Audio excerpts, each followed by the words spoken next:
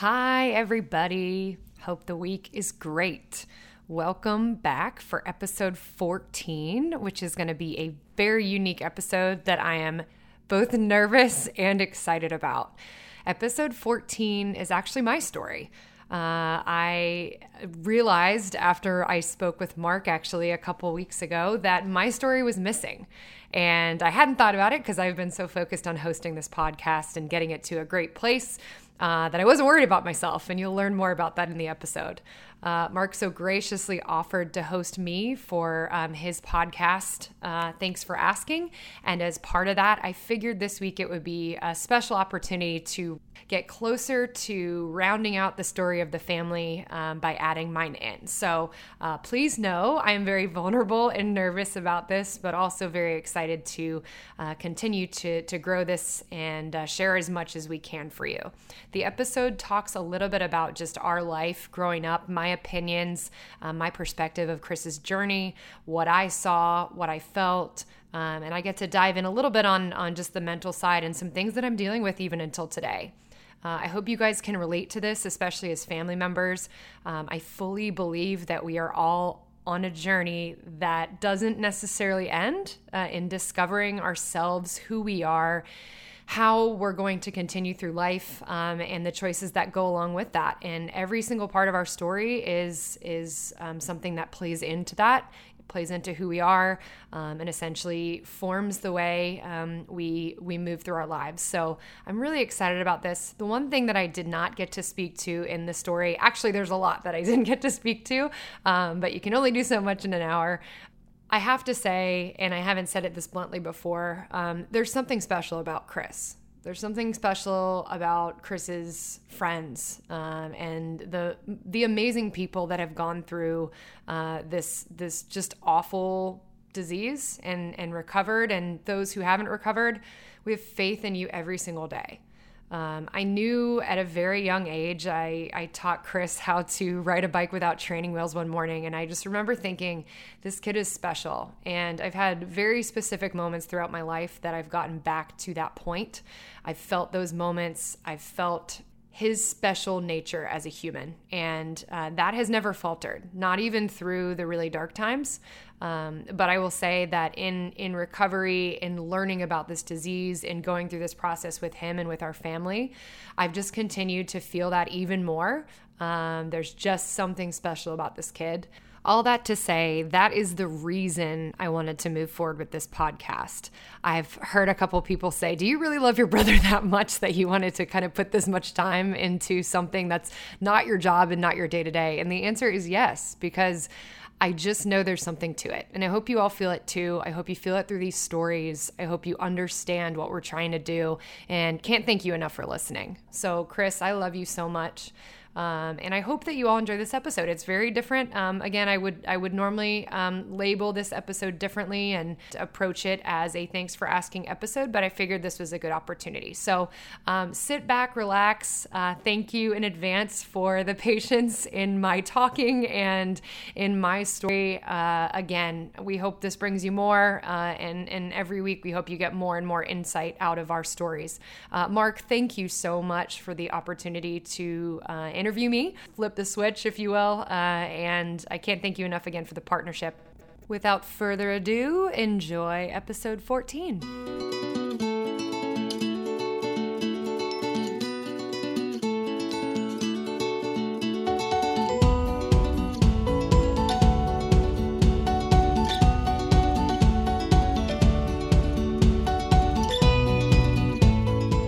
The following is a podcast episode brought to you by your friends at WSCA 106.1 FM, Portsmouth Community Radio. For more information on how you could become a member, please visit us at www.wscafm.org/support.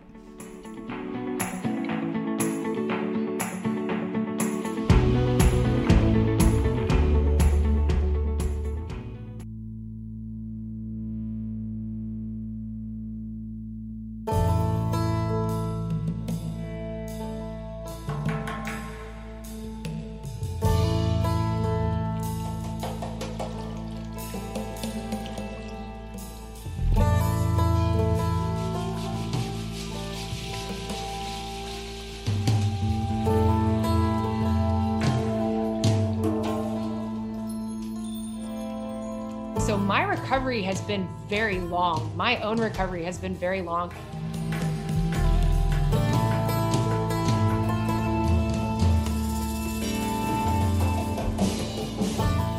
I definitely was very close to him growing up.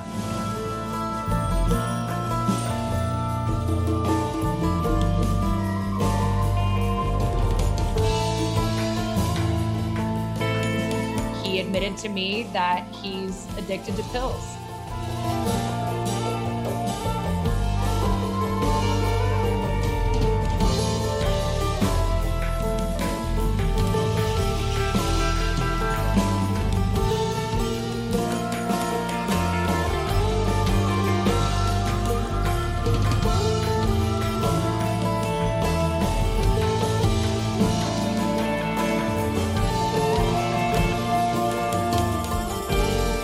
I noticed a very quick change in the emotions of the rest of the family.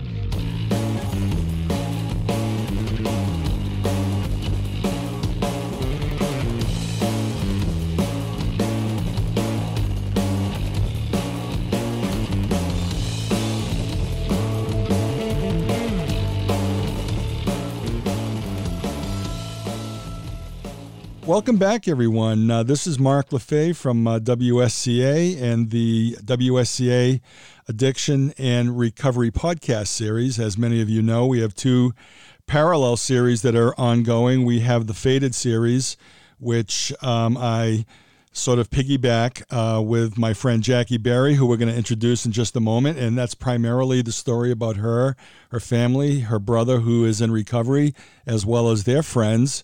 And then also we have the Thanks for Asking series, and this is a series that primarily focuses attention on family members who have loved ones who are in recovery. So we're producing this, Jackie and I, for both audiences in both series. And with that, I'd like to introduce Jackie Berry. Hi, Jackie. How are you this afternoon? Hi, Mark. I'm great. How are you? I'm very excited to be here. Be careful what you wish for, dear. I have been worried. No, there's nothing to worry about here. So thank you for taking the time here. And just as a way of introduction, I want to, again, you interviewed me about a month ago. And that was an eye-opener to a lot of people, including my family and friends. I know your mother was mortified. No way. But in any event, yeah. So in any event, here we are on opposite sides of the table, in the same room, I might add.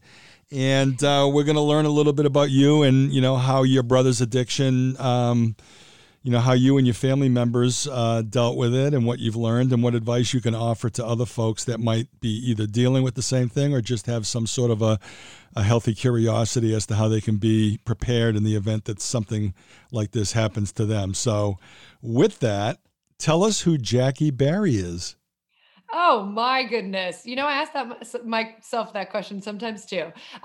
So I live in North Carolina. I am the oldest of three kids. And we'll get into the Berry family dynamic as well. But I am a tried and true older sister.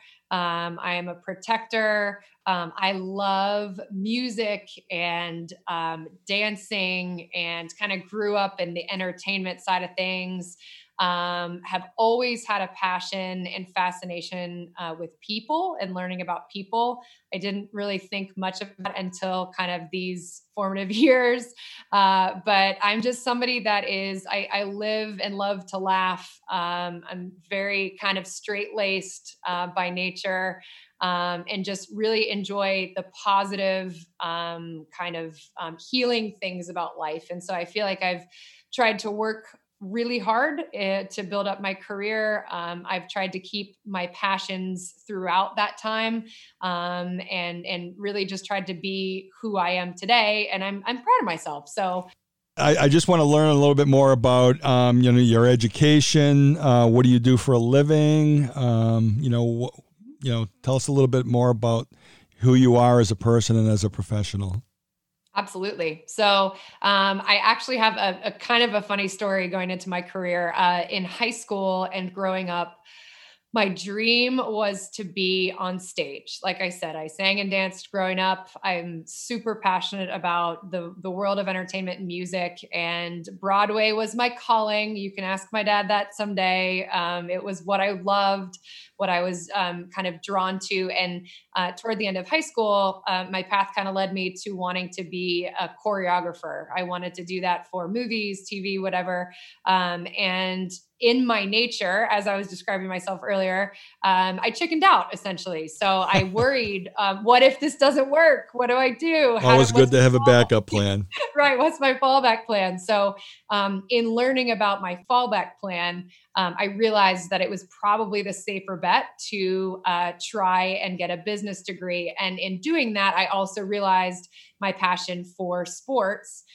So sports and entertainment. I also happened to go to high school right across from PNC Arena here in Raleigh, and decided that I was not going to be on stage. I was going to pursue a career off stage, behind the scenes. And from there, I became obsessed with this world of customer service and how can I mold my love for customer service into the sports and entertainment world. I didn't know if that would come in the form of a tour manager of a concert, of working at a venue, whatever it might be. I just knew that it had to involve some form of entertainment or sports.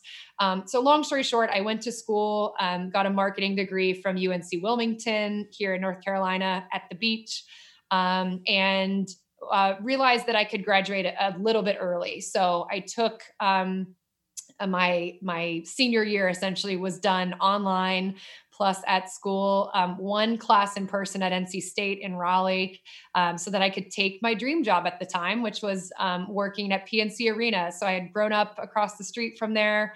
That was where I wanted to go. I was able to get a foot in the door. And 6.5 years later, I realized that I was just in love with my career. I'm so glad where I went.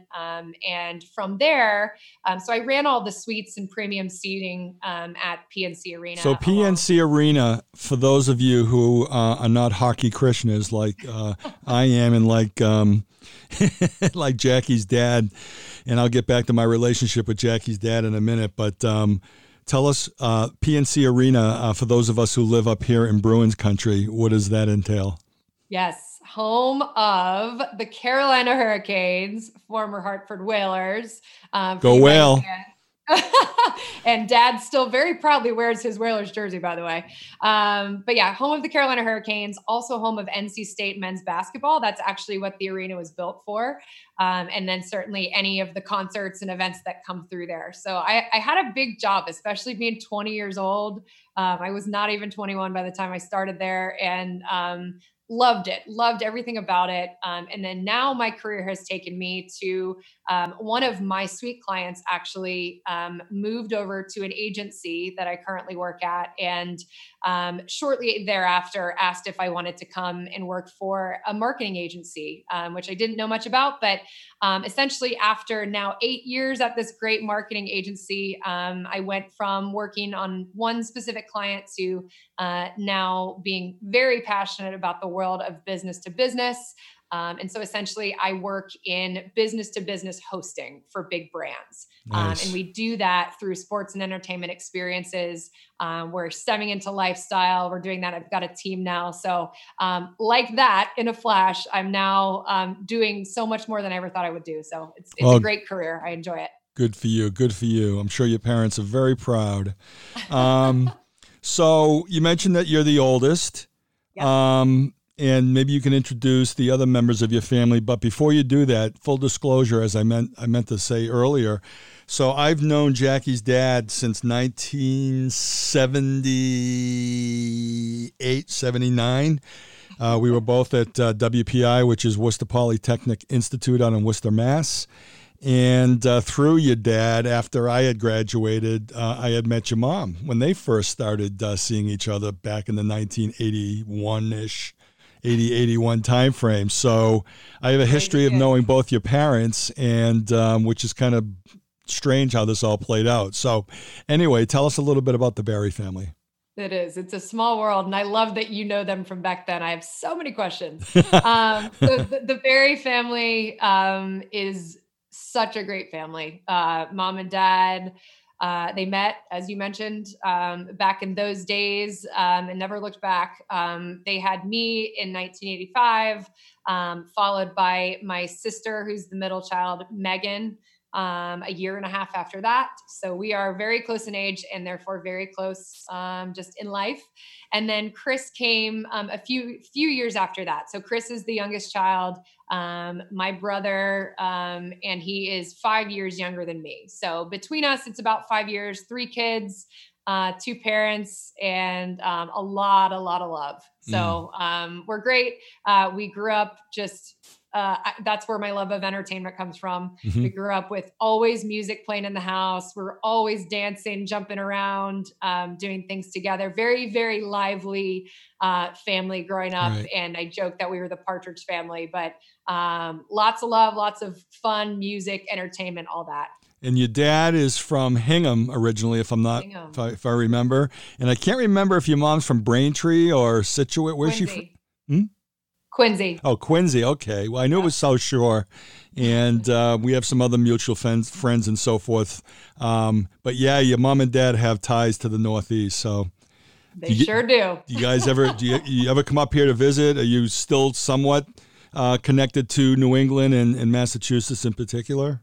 Yes, we do. We try and go up as often as we can. I've been through my travels, been able to see the family probably more than the rest, our extended family up there. I joke that they raised us as a very Northern family, Northern sports, kind of dialect, all that. I still have yet to really say the word y'all in the South. I feel like we have our Northern blood and our Southern charm, is what I like to say. But yes, we love to come visit. I do miss kind of the vibes of the Northeast. But wouldn't trade Raleigh for sure. Right.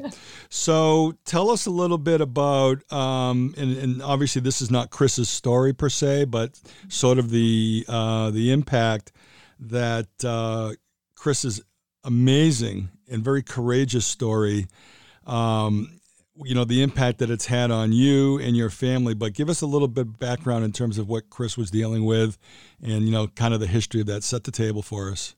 Yeah, absolutely. And a lot of it I didn't know until more recently, but my brother, Chris, from a very young age, we pinpoint, 13, 14, maybe, was drinking alcohol and started there, dealt with, some issues that he didn't really realize until a couple years later, that turned into, smoking weed.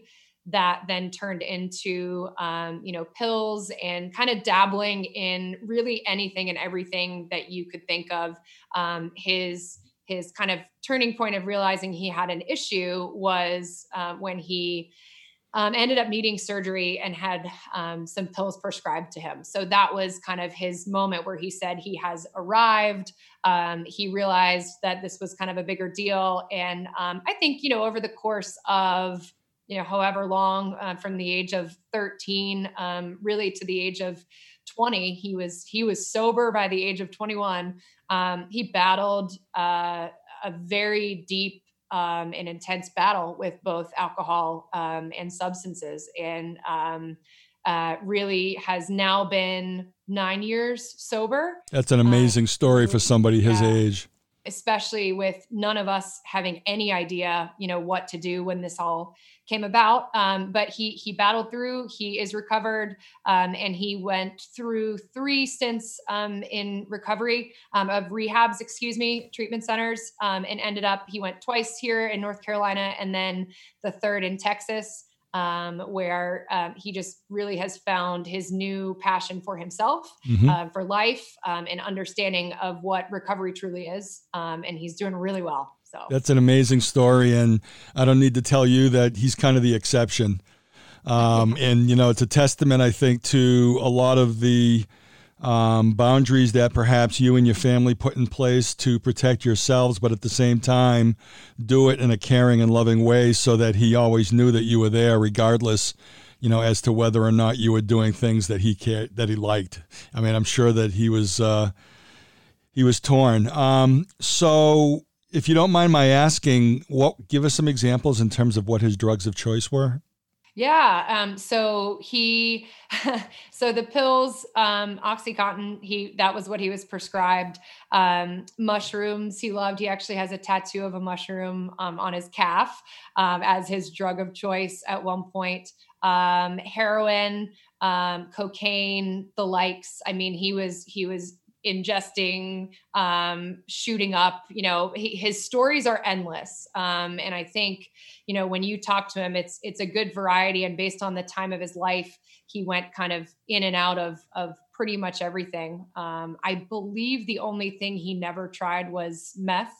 But other than that, you name it, Yep. He tried it. He's got a story about it. Yeah. And for those who are listening to this, who perhaps have not heard any of the other episodes of Faded, we will provide links and so forth to those that are interested. And you can find those on the WSCA podcast website. And they are quite compelling, all of the stories that are up there. And you've done an amazing job in producing those. So was he, in your opinion, basically after you've learned in terms of, what his story was and so forth, did he have, was he running away from any like emotional or physical pain? Did he have childhood trauma that he was escaping with? Was he trying to fit in? Did he like the effect and therefore he was chasing that first buzz again? Give us a little bit of context in terms of really what was making him have these issues with all of these different forms of drugs and alcohol. Yeah. I certainly, can't answer exactly for him, but what I will say is I definitely was very close to him growing up. And what I think is interesting is I don't know of any, specific trauma or incident or anything specific, again, that I know of. And he has not stated anything, but I don't know that there was any specific trauma that he went through. Okay. We had, like I said, a very great childhood. We had everything we needed as a family, tons of love. So when you look at his story and when you hear him speak about his story, it's kind of interesting to think that he then went through something so harsh, because that makes you say, well, what led to that? Right.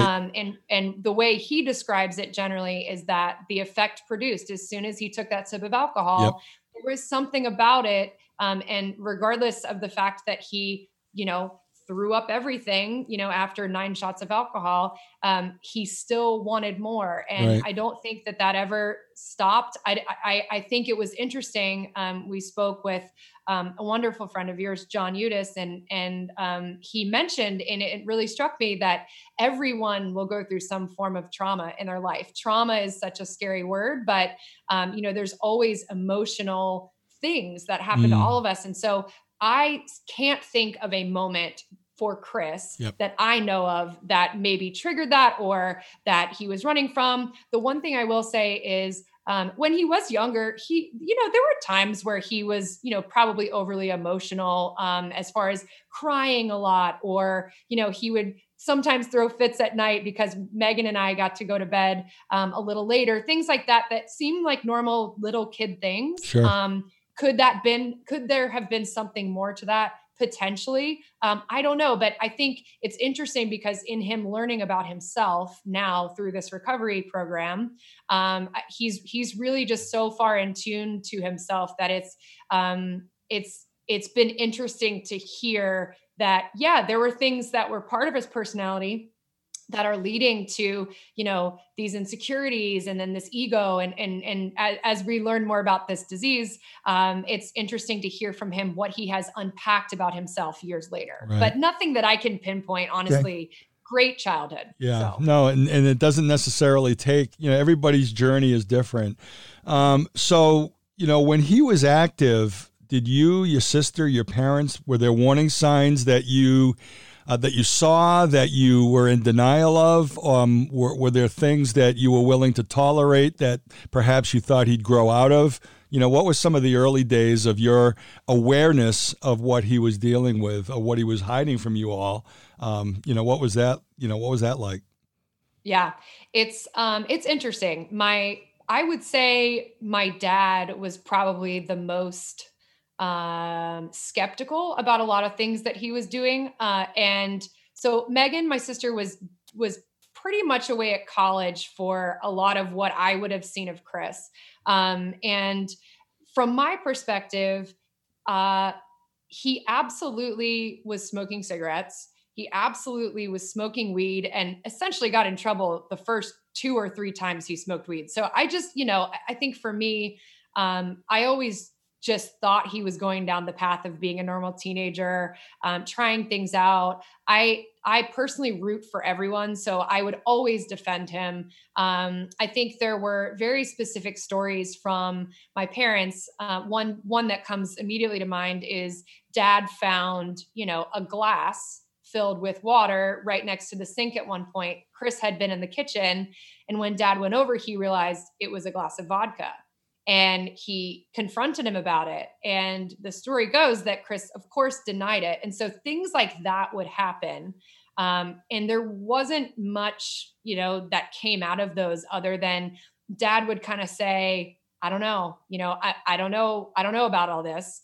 He was also a skateboarder. He had a group of friends, and, by stigma, skateboarders are into trouble. And whether he was in trouble or not here and there were stories of, stealing wood or whatever it might have been. There were like these little stories that I would hear through my parents. And I would always respond to them as, he's just, who cares? He's just, he's just messing up. He's just a normal kid. And, Yeah. And I would say the one time that I'm just now thinking of that I would say I just had a strange feeling.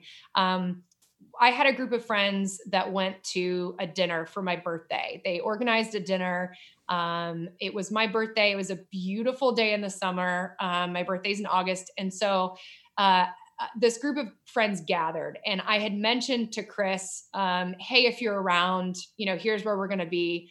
He certainly was not 21. And he was in the area, and he stopped by. And so we had a great relationship, but when he stopped by, he was just kind of a mess. And he brought a buddy. They just seemed like they were kind of out there, like a little off. They stayed for just a really short amount of time.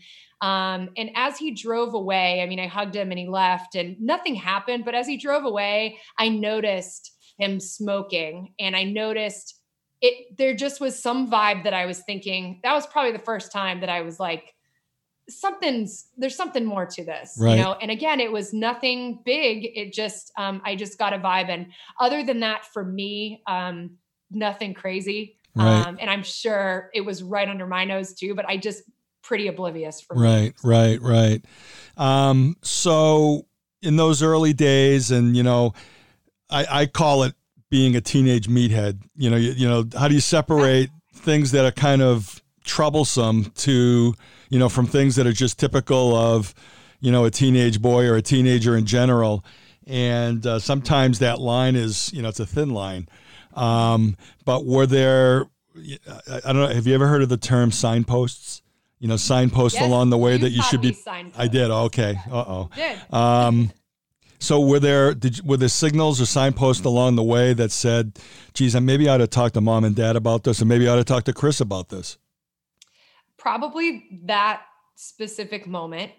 Other than that, I think because I was 5 years older than him, new in my career, and very focused. I was working 80, 90 hours a week at that job. So when he was kind of in his early stages of this, I wasn't paying that much attention. So for me, not a ton other than those small moments. Yeah. But I will say that there was just that definite aura of, he was kind of just a sketchy teenager, but on top of that, I have to say this, like, he also is one of the most loving, charismatic, just wonderful human beings ever. And we were always so close that I just kind of would be like, why are you doing that? Or like, I saw you smoking that cigarette, or like, he'll clean up soon. As an older sister, I'm always just thinking the best, and that he's just going through these years. I haven't had a brother before, right? Megan is not a brother, right? It's very different as a sister to relate in certain ways. And for me, signposts for me were very minimal, if nothing. And what I will say is I would hear the stories that my parents would tell me, even if they were, minimal kind of effect. And I did kind of put those down and say, oh, maybe he is doing more, but never thought it would be anything bad. So what was the moment? What was the moment where, oh boy, my world is crumbling. I have a brother who is severely addicted to opiates and other forms of substances. Yeah. So I think it was interesting because of what I just explained to you, with me not really having any gauge of the fact that this was a larger issue. I was working. It was probably, I believe it was a Friday. This was a while ago, but during the summer, and my coworker and I were kind of fooling around. We had a lower key day. And my mom called me at around 3:30, let's call it. And she didn't generally bother me at work unless something was going on. And so I picked up the phone, and she was very calm, but had, a panic in her voice. And I was very lighthearted and in a great mood, and kind of just, we had music playing in the background. And she said, and she was struggling to speak. And she said, can you call me when you're done with work? And I said, sure, no problem, and I said, do you want to talk right now? And she said, no, that's okay. Just call me. Are you almost done with work? And I thought that was an interesting question because she knew I wasn't almost done with work. I mean, 6:00, right? But so I knew something was wrong. So I hung up the phone, and immediately I just got in my car. I could tell something was wrong, and went out to my car, called her back, and I just said, tell me what's going on. And she burst into tears, and she just said, I just want to let you know that I just dropped your brother off in Greensboro, which is about an hour and a half from here. And he admitted to me that he's addicted to pills. And I was shocked. I don't know how to describe it other than I guess my immediate reaction was, no, he's not. Right? No, he's not. He's not doing well in school. And so he's trying to find an excuse, or he made one move and our family's being dramatic about it, or he thinks that this is a path out of having to go to college. I don't know what I thought, but my immediate reaction was, there's no chance that my brother is an addict. No way.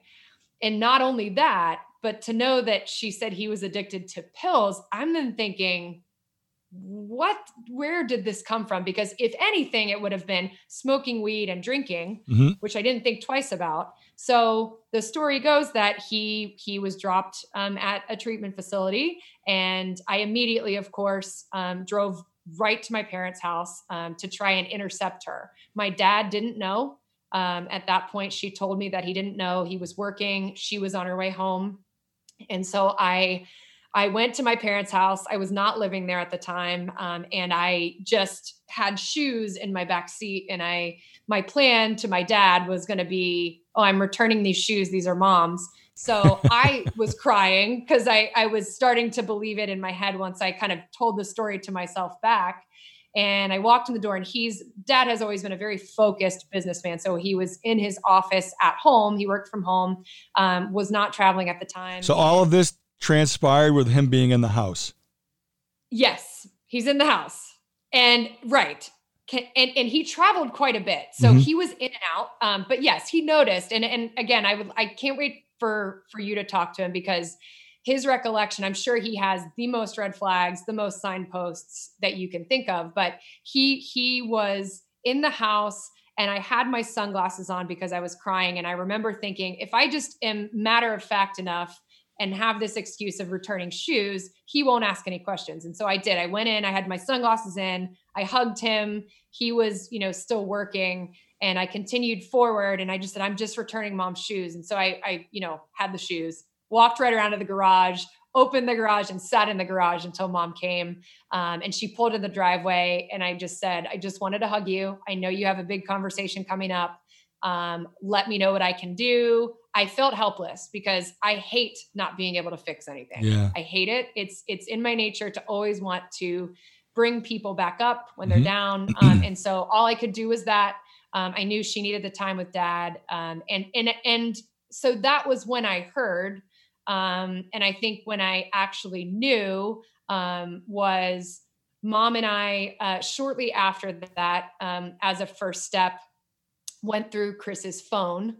We had his phone, went through his Facebook account, listened to some what we perceived as scary messages, that were very obviously tied to his drug use. And then we actually went over and searched an apartment that he had only lived in for a short amount of time with a friend. And that was the day that I believed it, because as much as the Facebook messages and voicemails scared the crap out of me, seeing his space where he was living, there were plates with residue. There were, condoms, which doesn't seem like an abnormal thing, but I just was in my mind creating this story that was just so bad. He had just clothes thrown everywhere. There was a lot of evidence of not great things happening. Yeah. And I think we both kind of looked at each other and just said, okay, like, he wasn't joking. Yeah, this is real. There was So go ahead. So what were you feeling? What was going through your mind in terms of your own emotions at that time? A little bit of everything. Not quite anger at that point. I think for me, I was trying to stay lighthearted for mom. So as we're searching, I was trying to be a bit jokey, although I think the main thing for me was a lot of fear, a lot of uncertainty, way out of my element. I myself had never tried anything other than alcohol, so I have no way to relate to this. I can't understand it, even though I'd like to try. So a lot of fear, a lot of anxiety, which I didn't normally have, and just uncertainty, and no real good emotions other than just I worried for him, and didn't know how to deal with that from there. Right. And was there a point in time where that fear and that anger succumbed to the stigma and you felt shame? Ooh.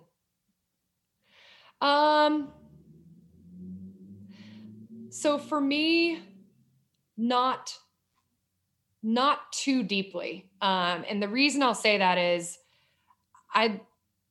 across my life, I've been somebody that is very, empathetic and understanding and open to any story that I hear.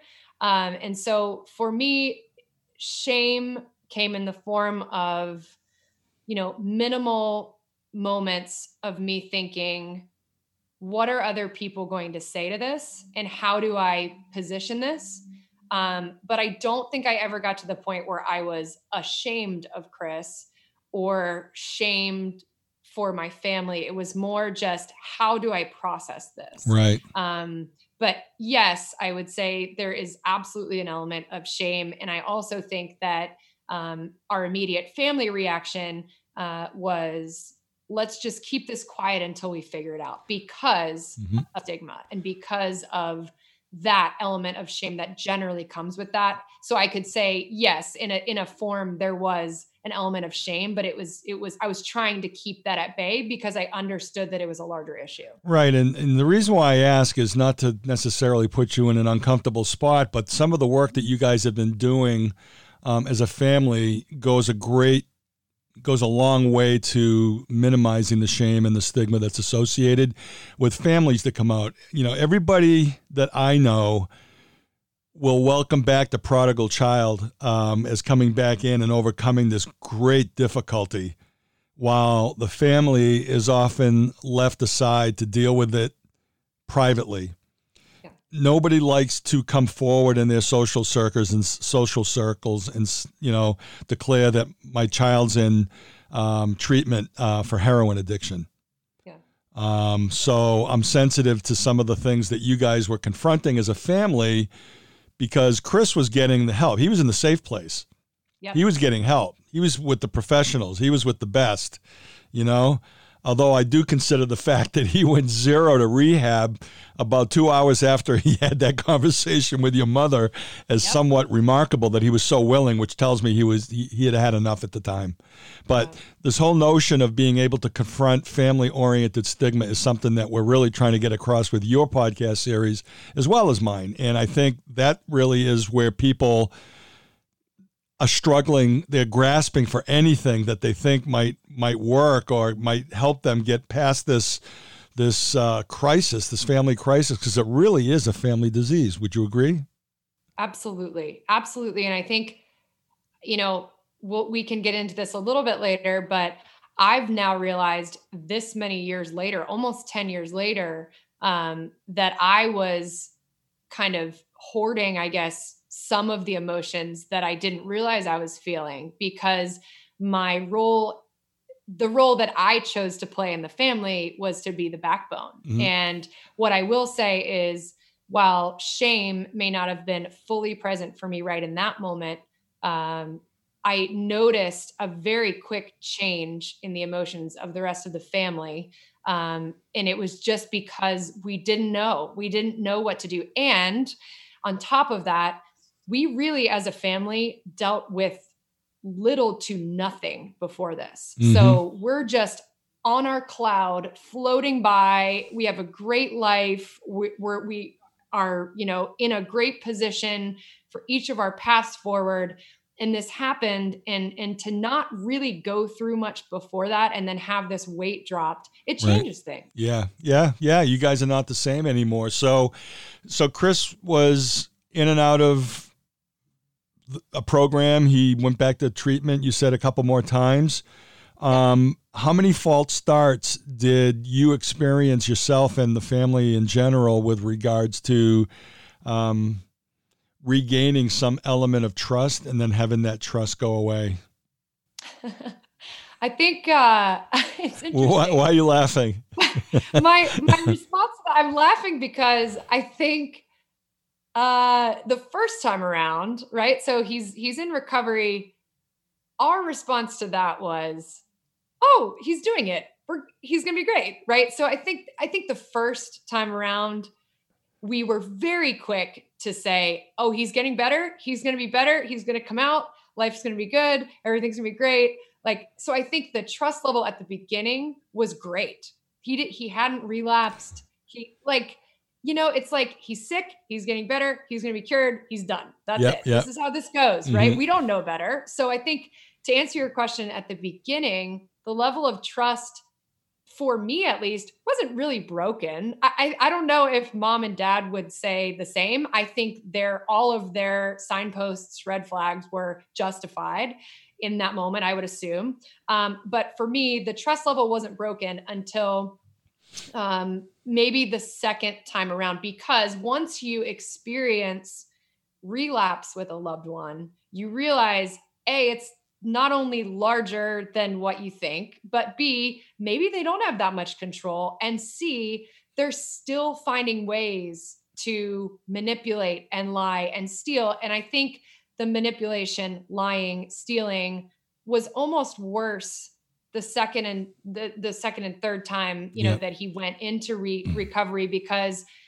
then it became more real to me. It just wasn't this quick fix Band-Aid that he's going to rehab and then he's cured and then he's back. It's just not how it works. And it really brought the realization, I think, to the forefront for me. And I would say, I think he would justify the fact that he did not, I don't believe he stole from me ever, which is crazy. So he never actually had to make amends to me. So trust for me was more, I wanted to know that he understood himself to the point that he was going to stay recovered. And that came in the third rehab that he went to in Texas. So when I knew, to answer your question, that he was truly better, and that the trust that had been, I think the uncertainty and the trust that had been, a little broken for me, was him finally coming home. And I could just tell that there was a difference in the way he was speaking. There was a difference.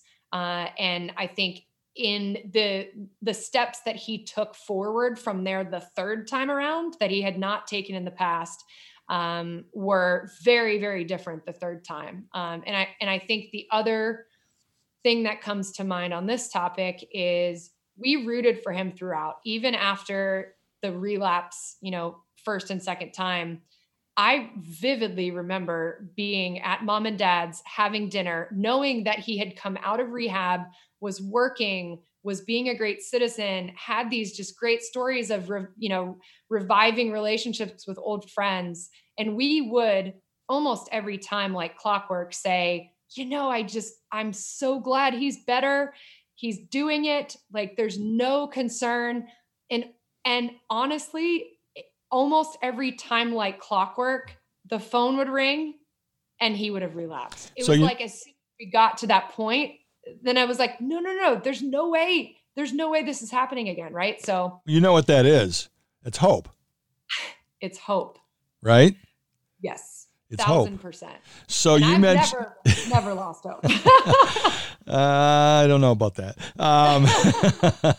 So you mentioned that the lies, the cheating, the deceit, the manipulation was worse than the to you anyway, the illness itself. You're going to have an opportunity to hopefully interview my wife Vivian at some point. I know that she's keen on that, and she'll probably spend much of her time on that. So in terms of its impact to you, why was that so much more difficult? I mean, the lies, the cheating, the deceit, they in and of itself would not kill him. Mm-hmm. However, an overdose could potentially, mean. Yeah. So, especially with somebody that you care for. So it's personal. So much. It's personal. It's personal. I would just say that we have a fiercely loyal family, a fiercely loving family. And when somebody that you love that much does something wrong to you, could be very minimal, could be, stealing $1, or lies to you, the element of trust, especially in a family as strong as ours, you don't really think that it's going to be broken. And the moment that it is, as I mentioned, things change. It is personal. You do become a part of the disease with them. And the realization and accepting the fact that you're now in this with them, you're part of this story, they hurt you, is really hard, because not only are you trying to help them and trying to engage with this disease that you're not allowed to engage with, you then have to watch them do these really tough things to the people that they love, and to people that they don't know, but to the people you love, you're thinking, how could you do that to me? Right? How could you do that to hurt me? And what you don't realize at the time is that they know they're doing that, but it's just something bigger that's going on inside of them. And it's really hard to understand that. So the reason that's harder than the disease itself is because they're coming to somebody that they love and doing something that is hurtful. Right. So that would be a perfect segue into tough love and boundaries. But before I go there, what was the nugget of knowledge or your experience that kind of opened your eyes to, this thing here is it's a disease. It's a disease of physical craving. It's a disease of obsessing over, getting the next score. It's a disease of protecting at all cost one's addiction. Where and how did you learn about that, and how pivotal was it in your recovery as somebody who's on the family side? Yeah. So in Chris's first treatment, there was a great program that was offered for family members. It was a week long. Mom and dad did the longer portion of that, and Megan and I came in at the end.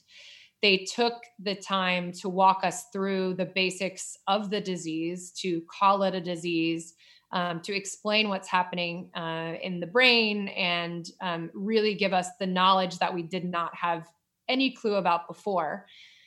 What's interesting is I still, coming out of that, so I learned about it. I knew it. I still had my very inner Jackie Berry in me to help him subtly, which I was told would hurt him, but I didn't really believe at the time. So I would do things like help him find bus tickets. I would cook him spaghetti and he could come over, but he couldn't stay. I would drop him off at very strange locations that he said was going to be his bed for the evening. I did even little subtle things that kept him going. And I thought that as long as I understood it was a disease and didn't give him money and didn't encourage his drug use, everything would be fine. And what I didn't realize was that even with those subtle gestures, I wasn't getting it. And so I would say it didn't really click for me until after the third time. So my recovery has been very long. My own recovery has been very long. And where I thought I had it all figured out the first time around, and I was like, I know what this thing is now and all that. It's been personally very hard for me to accept the fact that I can't engage. And I think that true realization came after his second relapse. So I had been doing things for him. I remember the moment that we got the call that he had relapsed the second time. And I saw that he needed something more than I thought he needed. And that was treatment again, but it was just very different the third time that he went into treatment. And so I think him coming out of that and me now learning more and being more open to the fact that it's a disease that I cannot touch. I was too stubborn throughout his first early years of recovery in trying to think that I could understand it and also slightly engage with it. It took me, until that time, the third time around, to realize me cooking him spaghetti and driving him places and picking up groceries it's just not helping. And I saw that, and he told me that. And so that was kind of the time. It took a long time for me. Do you consider yourself in recovery? Yes, absolutely. And what does that mean? I'm in recovery because I will never. So first of all, in what I'm learning through substance abuse, recovery, is that you're always working on yourself, mind, body, spirit. We have to be in tune to ourselves. I have been somebody that has always thought I was in tune to myself, probably from a very early age. And specifically, as I've gone through this journey with Chris, what I'm learning is that I'm not fully in tune to myself, and I still have so much room to grow and to learn about me. And this disease and its recovery has taught me how to look inward to myself, and where I, from the surface, all these years have been the very strong older sister and kind of representative of the family. What I didn't realize was that I wasn't working on me. And so I think it started by me trying to understand the disease as Chris went through it and really get to know everything I could. And then I would say it's the reason I say yes, I'm in recovery is because even through doing the podcast, even through talking to you, learning more from Chris every day, we talk about this all the time. We're all on a constant journey of getting to know ourselves. And some have situations that bring them much deeper than others. But it doesn't mean that they need to do more work on themselves than I do. Just because I don't have a substance use problem, I still need to dedicate time to knowing who I am. And as much as I thought I knew myself, I didn't. And even till today, this current week, I'm trying to apply what I've learned through this disease to better myself. And I'm not there. And I don't think anyone ever fully gets there. And that's the beauty of it is you need to focus time on you. And it's been a whole mix of emotions in my own recovery, learning about me. So yes, I'm in recovery. So we'll come back to self-care in just a moment, but I want to go back to, I'm pretty sure it was in episode 1, and I'm sure you revisited it in episode 3. There was a moment that absolutely stopped me in my tracks. I had to pull over when I was listening to the podcast and really to fully appreciate the significance of this incident and the strength of your mother. The time when, and I'm paraphrasing here, when Chris came home, he was pounding on the door. He was on the porch. He was begging your mother to let him in, give him one more chance. I have no other place to go. I don't want to die. He was he was pulling all the strings and pushing all the buttons with your mom, but she held steadfast in that she was not going to let him in the house that night, which was an absolutely amazing, what's the word I want to use? Message of love to your brother that chances are he didn't even realize that until years later. Can you tell us a little bit about that and that kind of that whole dynamic? Yeah, of course. So first of all, my mom and both my parents are just incredible human beings. They have so much love, and mom has always just been the most selfless, ride or die, as we like to say, person to have around. She's always been close to all of us. She's always shown us love. Same with dad. I was not there in the house for that particular moment, but I've heard the recollection of all three of them, mom, dad, and Chris. And it truly came down to mom finally stopping and listening to what someone was telling her to do, which was, don't let him back. And I can't imagine as a parent, let alone, a family member, that's how I can relate, making that call. And let's face it, this was mom and dad together agreeing that was the thing, because if they weren't aligned, there would have been a problem, right? And maybe he wouldn't be where he is today. But the gesture of locking the doors and saying, you don't live here, you don't have a room anymore. I remember them telling us that had happened. And Chris's recollection of really realizing, this is a pivotal moment right now, because I don't have a childhood home to go back to, or any home, let alone I'm now homeless. Mm-hmm. Right. And I have to keep this journey up, or this gig up. Otherwise I'm done. And, it was not only, to your point, a gesture of love, to the rest of the family. It was a gesture of love to Chris, to say enough is enough. But I think everyone can agree that there was no violence. There was no intensity beyond the gesture of love. And I think that's the bottom line of that move was there's no yelling, screaming, fight. I'm sure Chris was upset. We'd have to ask him and them, but it's getting down to that final moment where it's like, you're pretty much at the bottom of the bottom, and I just can't imagine mom and dad and dad's like, he's walking up the driveway. What do I do? Right. And she and my dad decided, no, he's not coming back. And they held strong on that. And I can't imagine that as a parent. Yeah. So looking back, what did you do, if anything, for your own personal care? How did you find a way to balance your life with things that would keep you sane and healthy and spiritually connected? Yeah, it's a great question. This is something that I'm on my journey now, right now. So, and I have not shared this.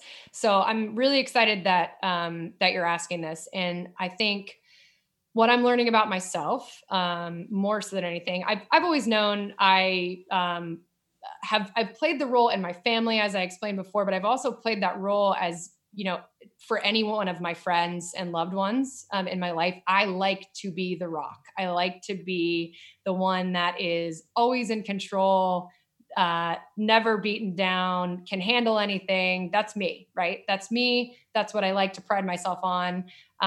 When going through the recovery, my focus was to learn about what Chris was going through. I actually attended meetings with Chris every once in a while to just learn. I wanted to just entrench myself in what he was doing as much as it was appropriate. And I've got some just great stories coming out of that. Great learning for me. So I was trying to take care of Chris, as you can see, take care of Chris and his recovery by making myself knowledgeable. So I would read, I would pay attention, I would ask questions. When he was away, my method of continuing to keep going was pouring myself into my career. I don't think I would have not done that if Chris didn't go through this, but it was a time in my life that I was young. I was new in my career.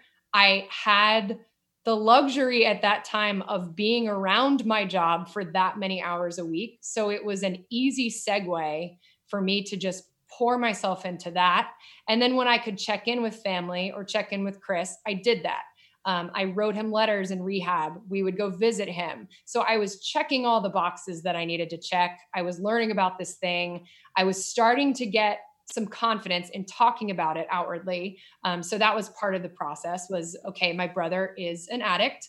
And the three segments of his journey as he was kind of relapsing and coming back to life. I slowly gained the confidence that I needed. What I wasn't doing was I had almost fully just kind of neglected my spirituality. We grew up Catholic. So we went to church growing up. We were non-denominational. We were Catholic. We went to Catholic high school. And my relationship specifically with God and my spirituality was, and I truly believe this, I've learned all that. I have a great relationship with God. I pray at night and that's all I need. And that truly was the way that I felt until literally the last 6 months. And so that's a huge part of it. I was not engaging with my spirituality at all because I have a strong mind and I'm in tune to myself and I don't need it like other people might need it. How silly is that if you really say it out loud, right? And then additionally, what I've been journeying through, because I wasn't taking care of myself, I was, like I said, pouring myself into my career. I think I had changed jobs pretty much in the middle of all of this, and started also writing the book of Chris's story as my own reflection. I still have not completed it. It's still on the docket for me to try and complete. But that was somewhat of the therapy that I chose to do for myself, was to write his story. I knew he didn't have the means to do that or the attention. Let's be real. He would say the same thing. So I just was like, let me write your story, because it's helping me get through my own thoughts. And it's also helped me, recover. What I wasn't doing, and I'll fully admit that, was doing my own steps, wasn't doing any of that, wasn't focusing on my own spirituality. And I think that's partially because I didn't really know about resources for family. So we went through the class at the beginning, but I wasn't really familiar with the fact that a family member could also go through their own steps. I thought it was educate, understand, be open, talk to your loved one. That's pretty much it. So I hadn't done any of that. Yeah. And what I'll say is here's what I'm learning as we actually go through this podcast live. This is happening now. Chris and I, about a year ago, continued to talk about his recovery. He actually walked me through the 12 steps, just to kind of give me a real life sense of what it was about. I was shocked. I found so much out of it. It was so uncomfortable, but and you did it right.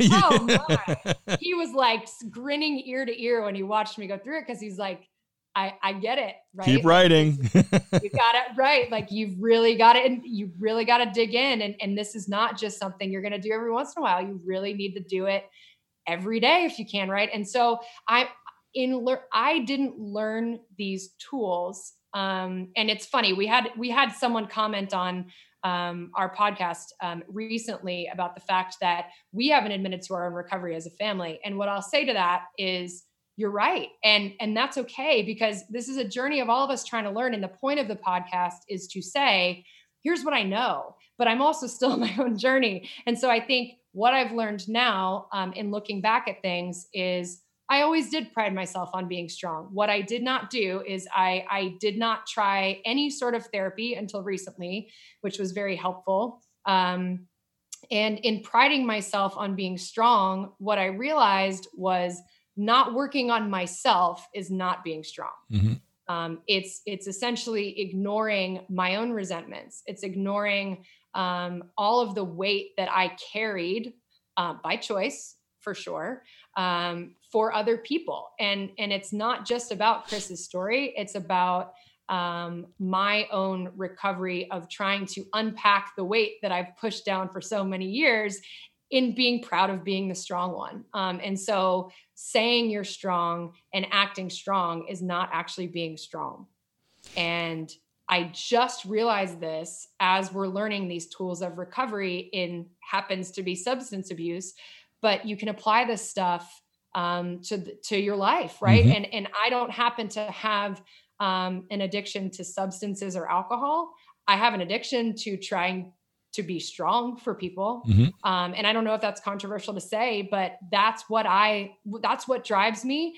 And for so long, it's actually hurt me in a way. Right. And so, for me and what I've been trying to do for myself, my fiance and I have gotten back into the church. I'm so excited. It's been a blast.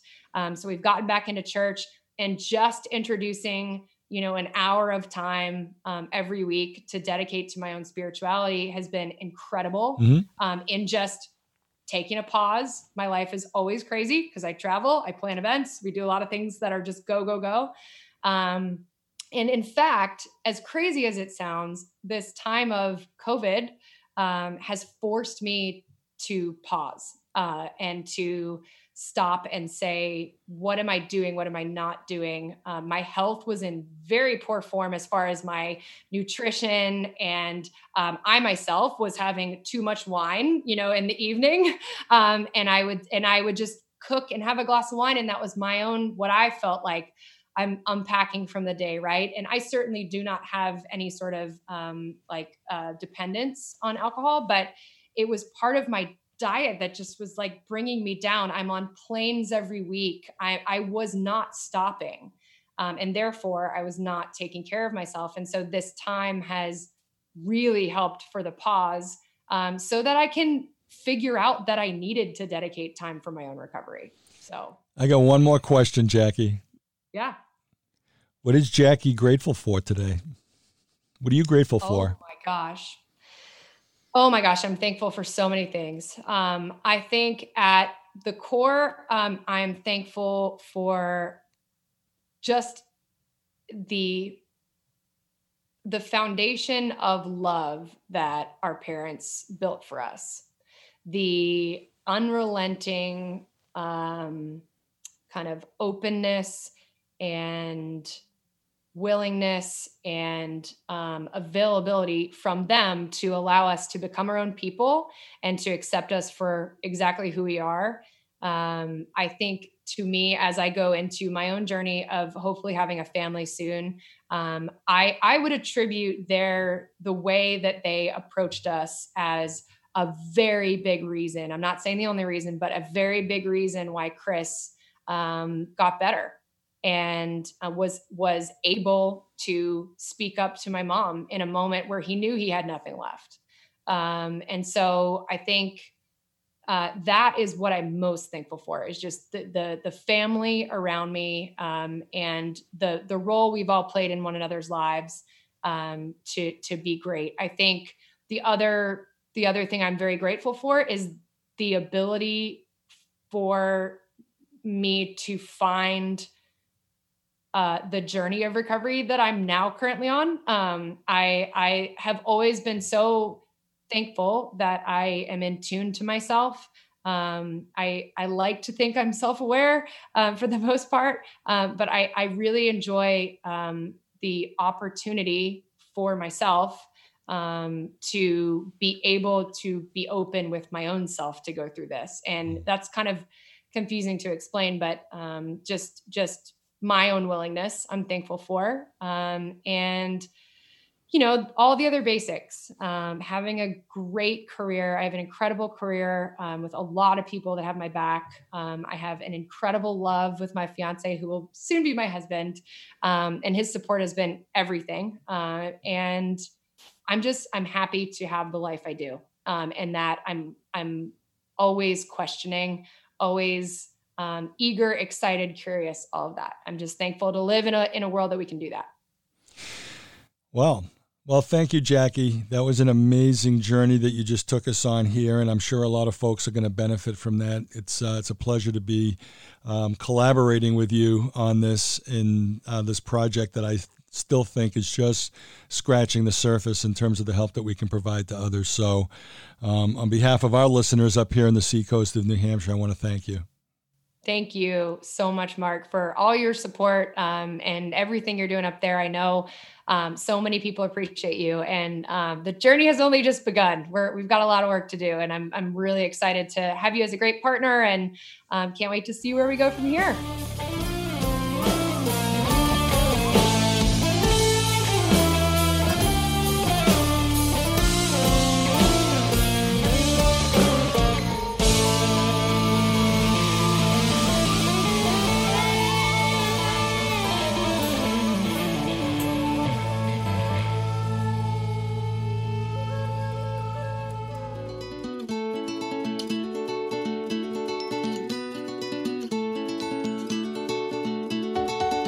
This concludes this podcast episode, brought to you by your friends at WSCA 106.1 FM, Portsmouth Community Radio.